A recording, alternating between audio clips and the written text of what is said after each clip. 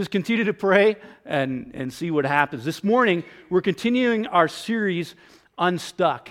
And hopefully last week, you heard a little bit about what does it mean to get unstuck when we are caught up in the difficulties of life, the trials of life, the sorrows of life, the challenges of life that can just kind of act like cement and get us stuck in a place where we just can't seem to get moving forward, or we can't get going to where God wants us to be. So this morning, we are talking about unstuck. We're talking about what it means to be unsafe. Hopefully you realize today that we live in an unsafe world. Well, what do I mean by that? Well, we are always going to be under attack. And that's not necessarily a bad thing because it strengthens us. You know, I love to exercise and I love to go to the gym. And the harder I work, the harder I break down my body, the stronger I get. If I don't work hard, it's not going to get any better. If I skip the gym, I'm not going to get any stronger.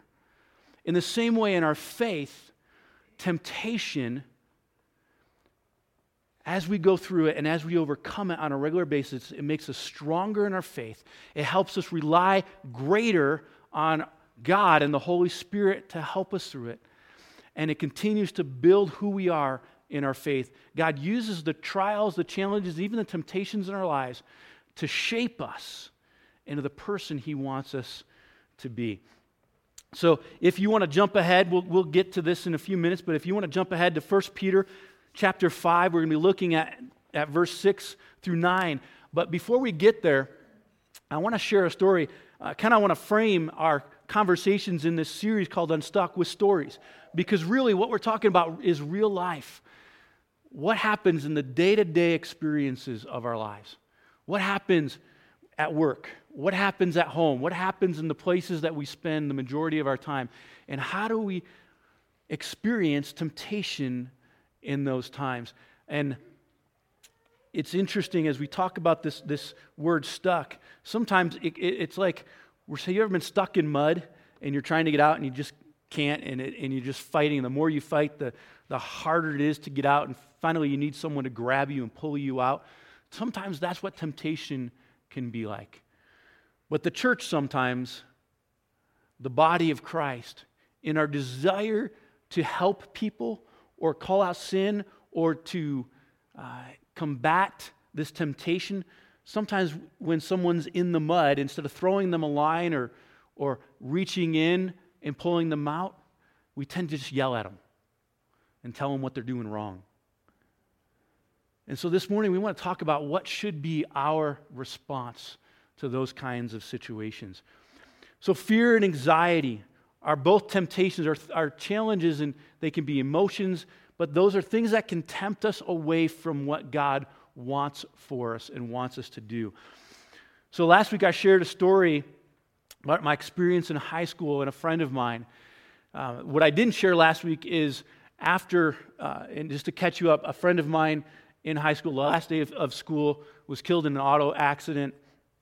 And, that was a really challenging time. But for me, it was instrumental in drawing me into where God wants me to be and calling me into youth ministry. But that summer I was baptized. And then the next year, I went to a youth conference called Impact 90. 90 stands for 1990, so yes, it was a long time ago. But what's funny is there's a few people that were here that were actually at that conference. My wife was at that conference. Pastor Michael and Valerie were at that conference. Didn't know each other, never met each other then. But at this conference, the theme was called, Here Am I, Send Me. And the conference was all about God calling us to the more that He wants and desires for us. And at that conference, God began to speak to me in a really deep way about calling me fully into what His plan was for my life. As I told you last week, coming out of the loss of a friend, Scott, God really challenged me to take every opportunity I could to share my faith and to not miss an opportunity, because I chose not to do that with Scott when God was telling me to do so. But God has a way, and I truly believe Scott is in heaven today because God led someone else to him and shared his faith as that story unraveled later on. with our friends. But as we talk through this, that was a catalyst to God working deeper in my life, to giving my life to Him fully. But then as we went to this conference in December of 1999, God said to me, "Who will go for us?" And for me, that was at first a call to go on the missions field as a short-term the next summer to Zambia and Zimbabwe. But that was also when some conflicts happened in Africa that next year in 91, and we couldn't go on that trip. But God was continuing to speak to me. I'm calling you to more, to full-time ministry, and what are you going to do? And so I said, here am I, just like Isaiah, here am I, send me. But over the course of the next few years, as I was going through high school, we all have been, many of us have been there. Some of you aren't quite there yet, but you'll get there. And high school can be a time of all kinds of change and questions. What does God really want me to do? And answering that question can be difficult. And so I always wanted to be a professional athlete. A lot of you probably thought about that. I think most of the guys, we want to be a professional athlete at some time, or a professional in something other than a job. Not that being a professional athlete isn't a job. But that's what I wanted to do. And then I wanted to go in the military, and then I wanted to do this. And every time that temptation of getting drawn away from the path that God was calling me on, He came back to me and said, I called you to something more. Are you willing to keep following that more of what I called you to? But in the midst of that, there was a temptation to take another road. Sometimes it was fear and anxiety over, does God really want me to just give up all my dreams and all my hopes to do something like ministry? Man, that's hard. I've talked to pastors. I have pastors or mentors. It's not easy. Do I really want to go there? And that temptation was many years of trying to figure out what I'm supposed to do. But thankfully, God showed me just a little bit at a time. I don't know about you, but sometimes God, instead of putting a floodlight in front of us so we can see years ahead, He only gives us a flashlight so we can see just the next step, because that's all we can handle. And for me, that's the way it was. Through high school and then into college, as God was drawing me to ministry. Because ministry is not easy. And just as I talked about last week, losing a friend named Scott in high school, just to add to that, the following year, another student in our grade committed suicide, and that was, again, a traumatic experience. But what was amazing about that was, because of what happened the year before with Scott, God had begun to work on me as to how I could be available to people, and how He was beginning to shape me personally. And so this young lady in our class committed suicide on a Saturday night. On Monday morning, we came to school and found out about it. And for that next week, we were given basically freedom to walk out of classroom whenever we needed to go find help, to find a counselor, to talk to someone. And God gave me an opportunity for that week to just talk to and pray with my classmates. And begin to just love on them and talk to them about Jesus in the midst of that. It would have been so easy to walk away and just say, you know what, someone else can do that. But God at that point was still teaching me and showing me who He wanted me to be. And through the struggle and the temptations to say, you know what, I can't do that, God. I'm just a teenager. I'm hurting too, because I knew her. But God said, no, I want you to do this. And so we shed a lot of tears that week. But God gave me the opportunity to talk to some friends. And then a few weeks, so then, I know I'm telling a lot of stories, but I want you to hear kind of this progression of how God was working on me, but the temptation to walk away. My senior year in psychology class, we were sitting in class, and we're going on. For me, it's always been that constant, ongoing battle. I know what my relationship with God at church. I know what it's like among my friends that are Christians. I know what it's like when I'm hanging out with people of like mind. But when it comes to school and my classmates that don't really care about God or know about God, man, it's hard. It's hard to stand when God says stand. And man, you might be the only one that stands. But yet, we're called to do that anyway. You know, it's not safe sometimes to stand, but God still calls us to do that. So, a psychology class, my senior year in high school, we were talking about the difficulties of abuse and the psychology of abuse and the challenges that we go through and how to deal with that. Man, it was a tough class. And we were early on in the class, maybe we had 45-minute classes.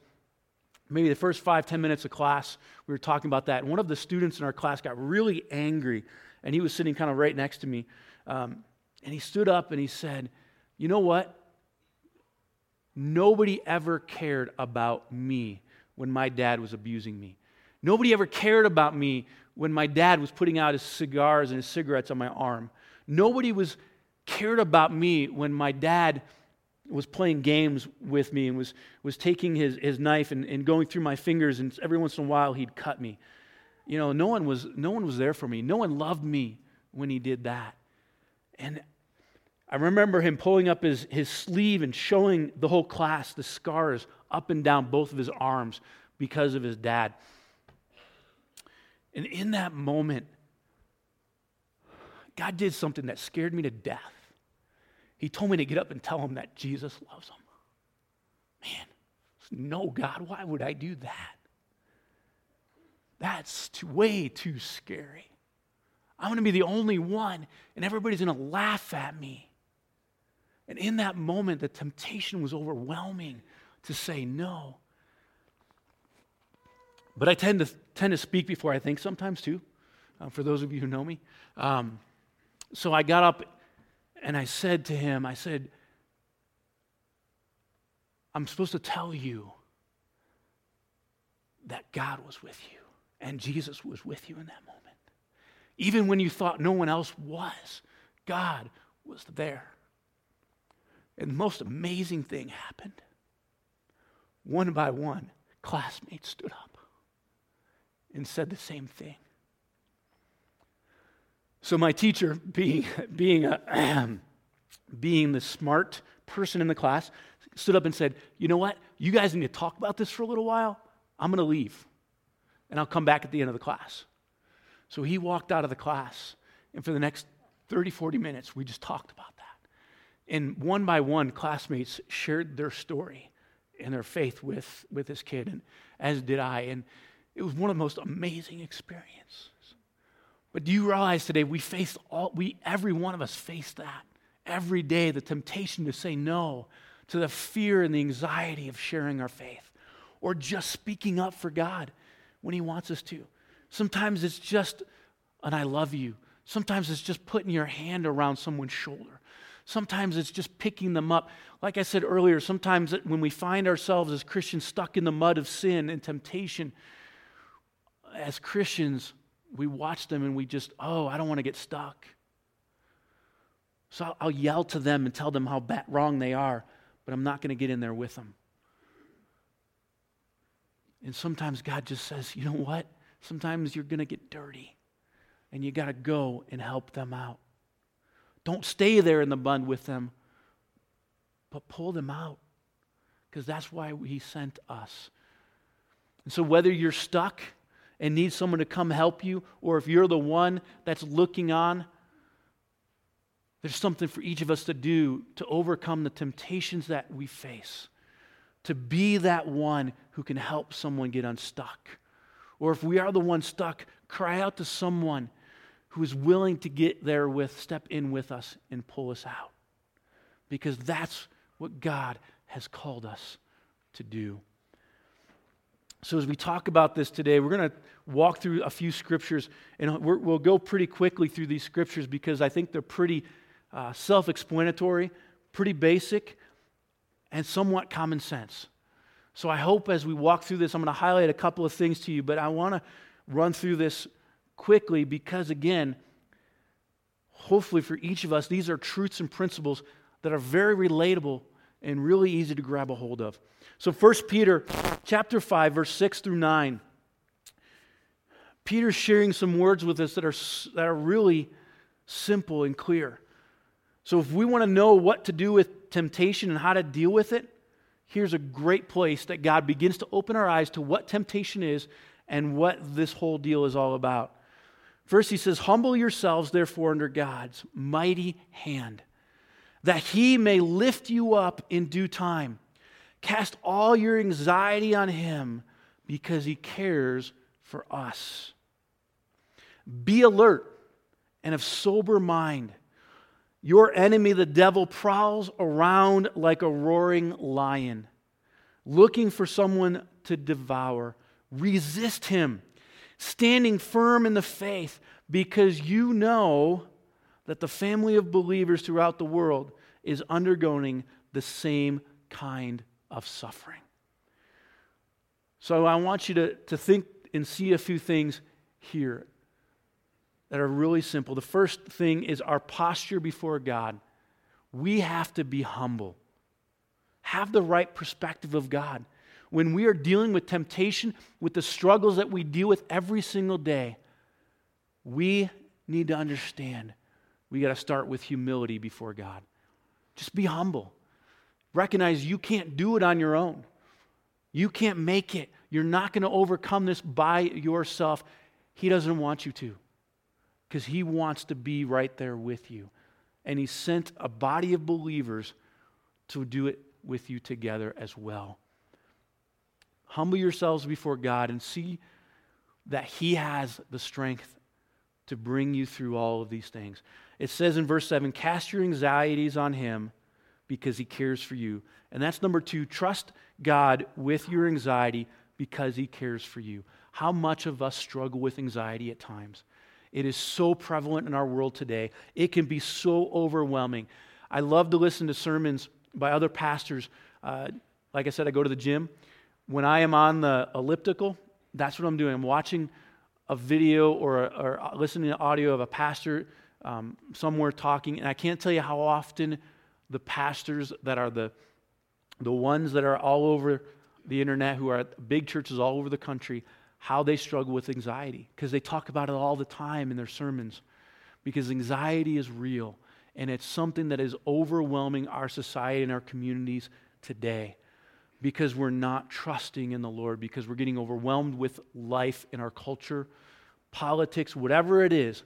There's the incredible, overwhelming social media that we see. We're bombarded with anxiety, and our young people is so high. But this verse right here is simple truth that we need to hold on to every day. Cast all your anxieties on him because he cares for you. That translates very simply, trust God with your anxiety because he cares for you. He can take it. You can just let it go and give it to him. And he's big enough, capable enough to just wrap his arms around you and care for you in that anxiety. And then the third thing, in verse 8, there is an enemy, the devil, and he desires to devour us. So be alert, on guard. Sometimes we're just going through life unaware, but we need to be aware that there is an enemy out there every day that wants to tear us down, wants to attack us, wants to break whatever God is trying to do in your life. He wants to destroy you, and he's actively working against you. Because he's working against God. He's working against God every day. And it simply says, be alert and of sober mind. It means recognize what's going around you. Be aware. Don't put your head in the sand and think you're impervious or insignificant enough for Satan not to care about you. If you are about the Father's business, he is coming after you to break you down, to keep you from doing what God wants of you. And the best thing that he can do and accomplish is build on your fears, build on your anxieties, build on the temptations that are always there. Just feed it and focus you on something other than on God so that you forget.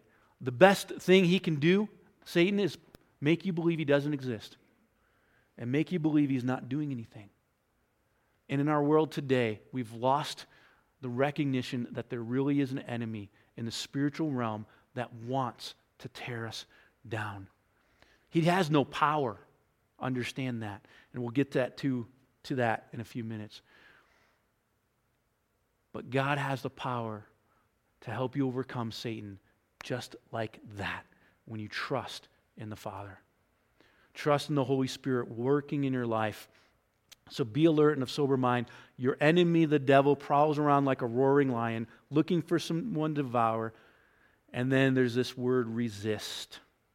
Stand firm in your faith.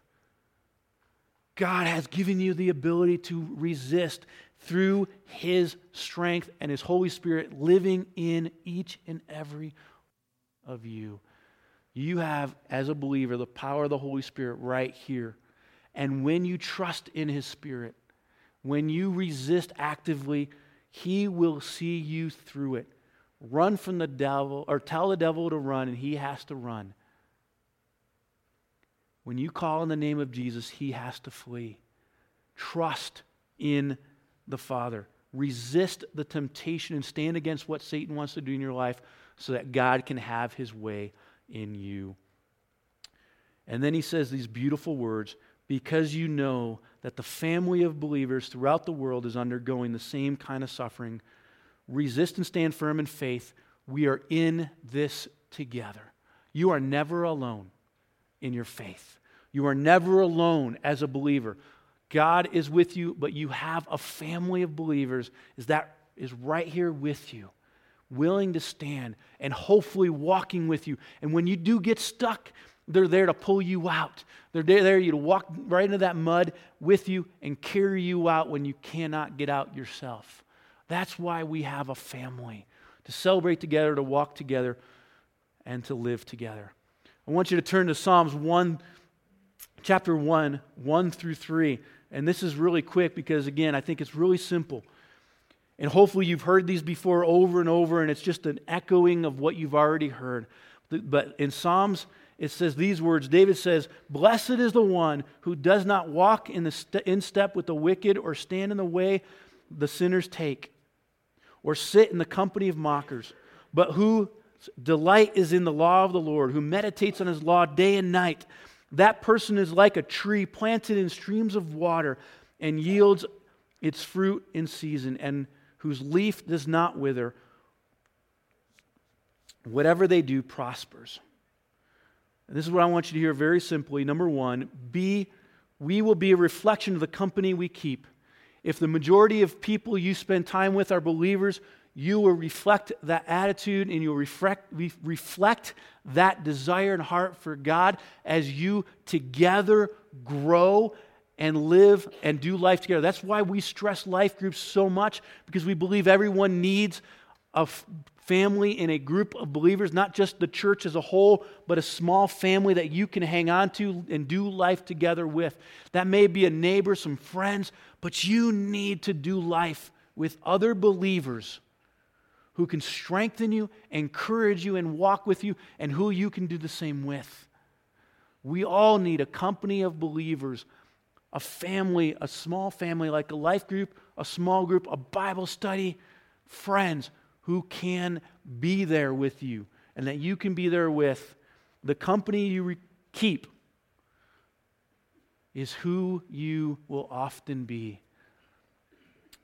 Conversely, if you keep company with those who are far from God all the time, you will reflect them more than God. Now, I want you to hear this very, very carefully. Choose your friends wisely and love your neighbors. Choose your friends wisely, but love your neighbors. It doesn't mean that God doesn't want you to love the people around you if they're not believers. Yes, you need to love them. You need to care for them. You need to invest in them. You need to share your faith with them. But where you get the source of your strength as a believer is not just from the Lord, but also from your fellow believers. So choose your friends wisely. Surround yourself with those whose company is in the presence of God. And then also, love your neighbors as God instructs, that they too would experience and know the love of Jesus. Keep sharing your faith, but keep encouraging them to be part of the family of God. Galatians chapter 6, verse 1 through 3 This one, I think, is so important as we talk today about what it means to walk together in this unsafe world. Temptation is going to hit us every day, and we need to realize that it's not safe. Yet, in this unsafe world where we experience temptation, God has already put in place how to overcome it. Galatians chapter 6, 1 through 3 says these words, "Brothers and sisters, if one of you or someone is caught in sin, you who live by the Spirit should restore that person gently." Hear those words right now. I want you to hear those today so loud and clear. Brothers and sisters, if someone is caught in sin, you who live by the Spirit should restore that person what? What? Did you guys hear that word? Gently. How many times in the church do we restore people loudly, harshly, because we think we're supposed to be judge and jury? That's not what God says right here. It says, restore those who have fallen gently. Love them into the presence of God. And we can do that together. And then it says, but watch yourselves, or you may also be tempted. Earlier I said, we can go into the mud and pull them out, but don't stay there. We're not called to stay in the mud with them. We're called to help them out of it. But when we stay there, we too can get caught. And it says, but watch yourselves, or you also may be tempted. Verse 2, carry each other's burdens, and in this way you will fulfill the law of Christ. If anyone thinks they are something when they are not, they deceive themselves. Brings us back to that first verse, humble yourselves. So very simply, all have sinned. All of us sin. Sooner or later we're going to make a mistake and we're going to get stuck in sin. When you do you not want someone to come and restore you gently? When we sin, want someone to restore us gently, don't we want to do the same as well? Hear that. If we sin, do we not want those who come to help us to do it so gently and lovingly? Then we should do the same as well. But be careful. When we see others sin, we, the family of believers, need to be willing to do that. But don't get stuck along there with them. Go in to the mud and pull them out. Don't get sucked in where you stay there and get stuck. Go there and help them out. We are called to walk with each other, love each other, carry each other's burdens.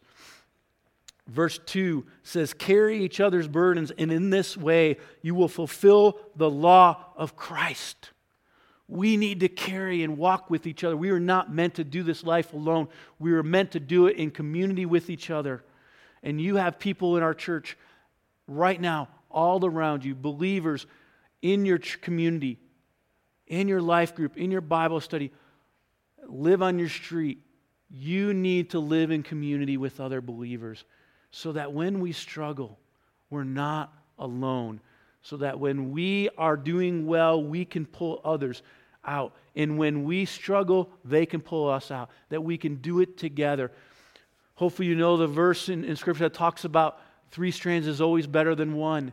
We are always stronger in the face of temptation, in the face of life, when we are bonded together as a family of believers than we are trying to do it on our own by ourselves.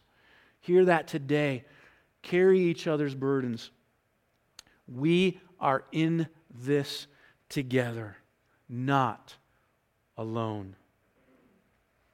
So how can we respond to this unsafe world we live in today? In these truths that we have looked through in Scripture right now, the last few minutes, what can we do in response? What do we need to do? The first one is celebrate that God is our strength today. We need to celebrate that God is right here with us. His Holy Spirit is walking with us every day, and we do not have to fear. We do not have to have anxiety because we know that He is our strength today. Celebrate that. Trust in God that He will provide a way out under temptation. God's Word tells us that when we are tempted, He will show a way out. But we have to look for it and we have to run to it. God will show us a way. We have to trust that and believe it and then look for it. You have been forgiven through Jesus Christ. Every one of us. We don't have to stay in sin.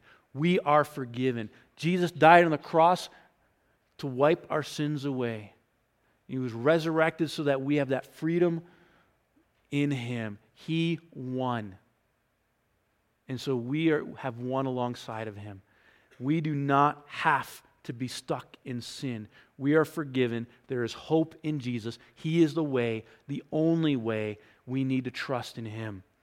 And the last thing, this is one that I want to hear very, very, very, very clearly. We've already won.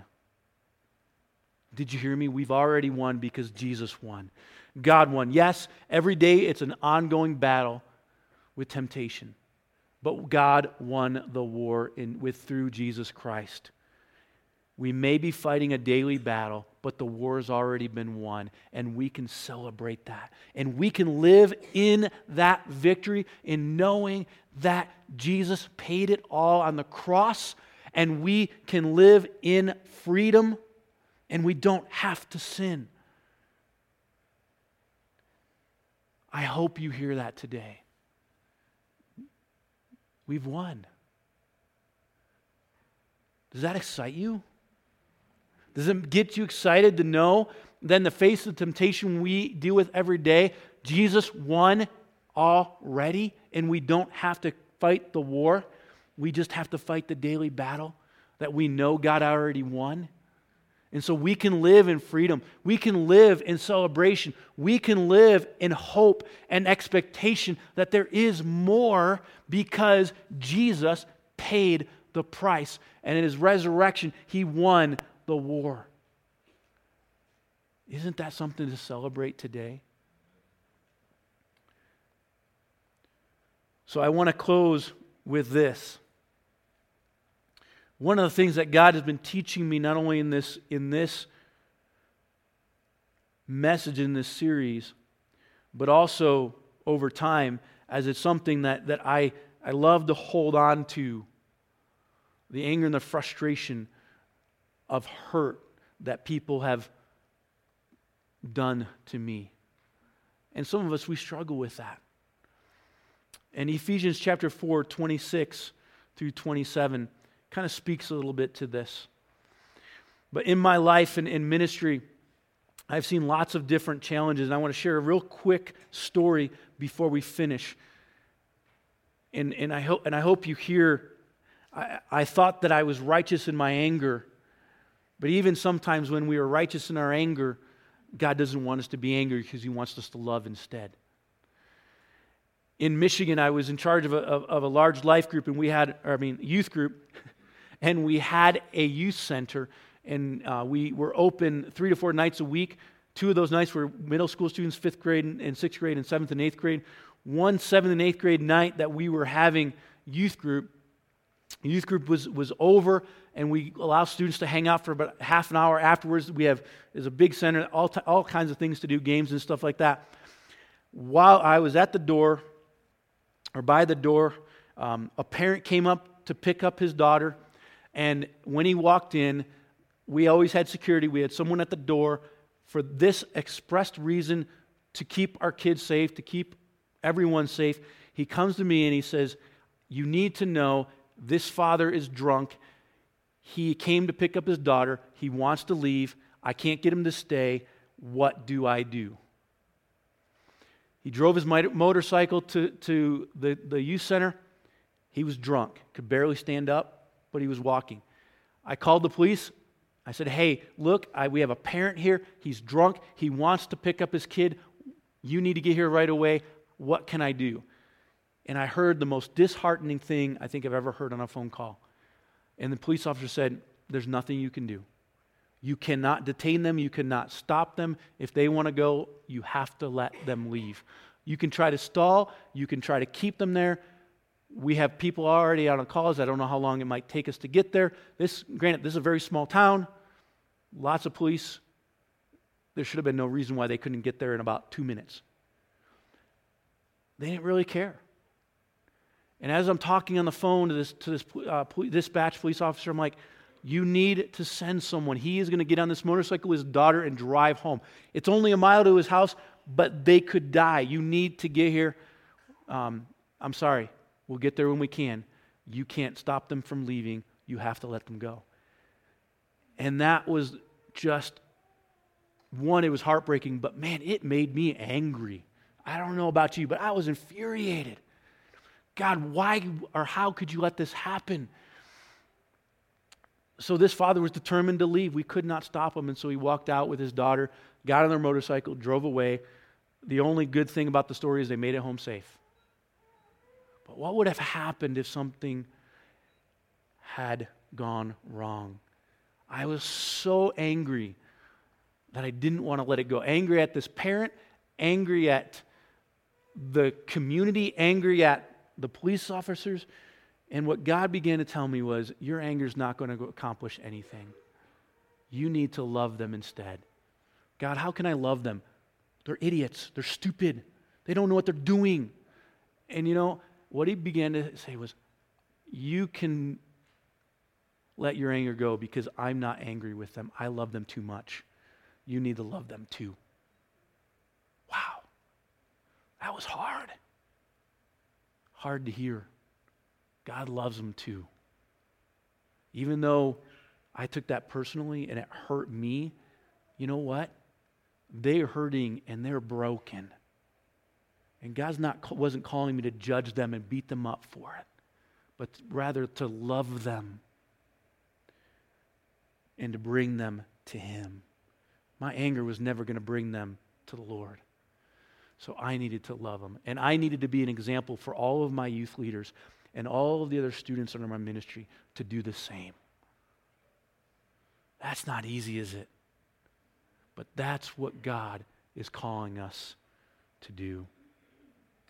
So I want to invite our worship team to come up.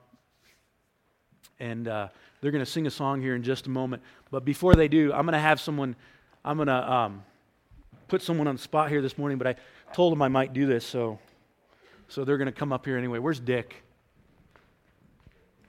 Where did Dick go? There he is. This is my friend Dick. He told me, he wasn't going to be here this morning, so I didn't plan to have him, but he showed up this morning, so I'm going to make him talk anyway.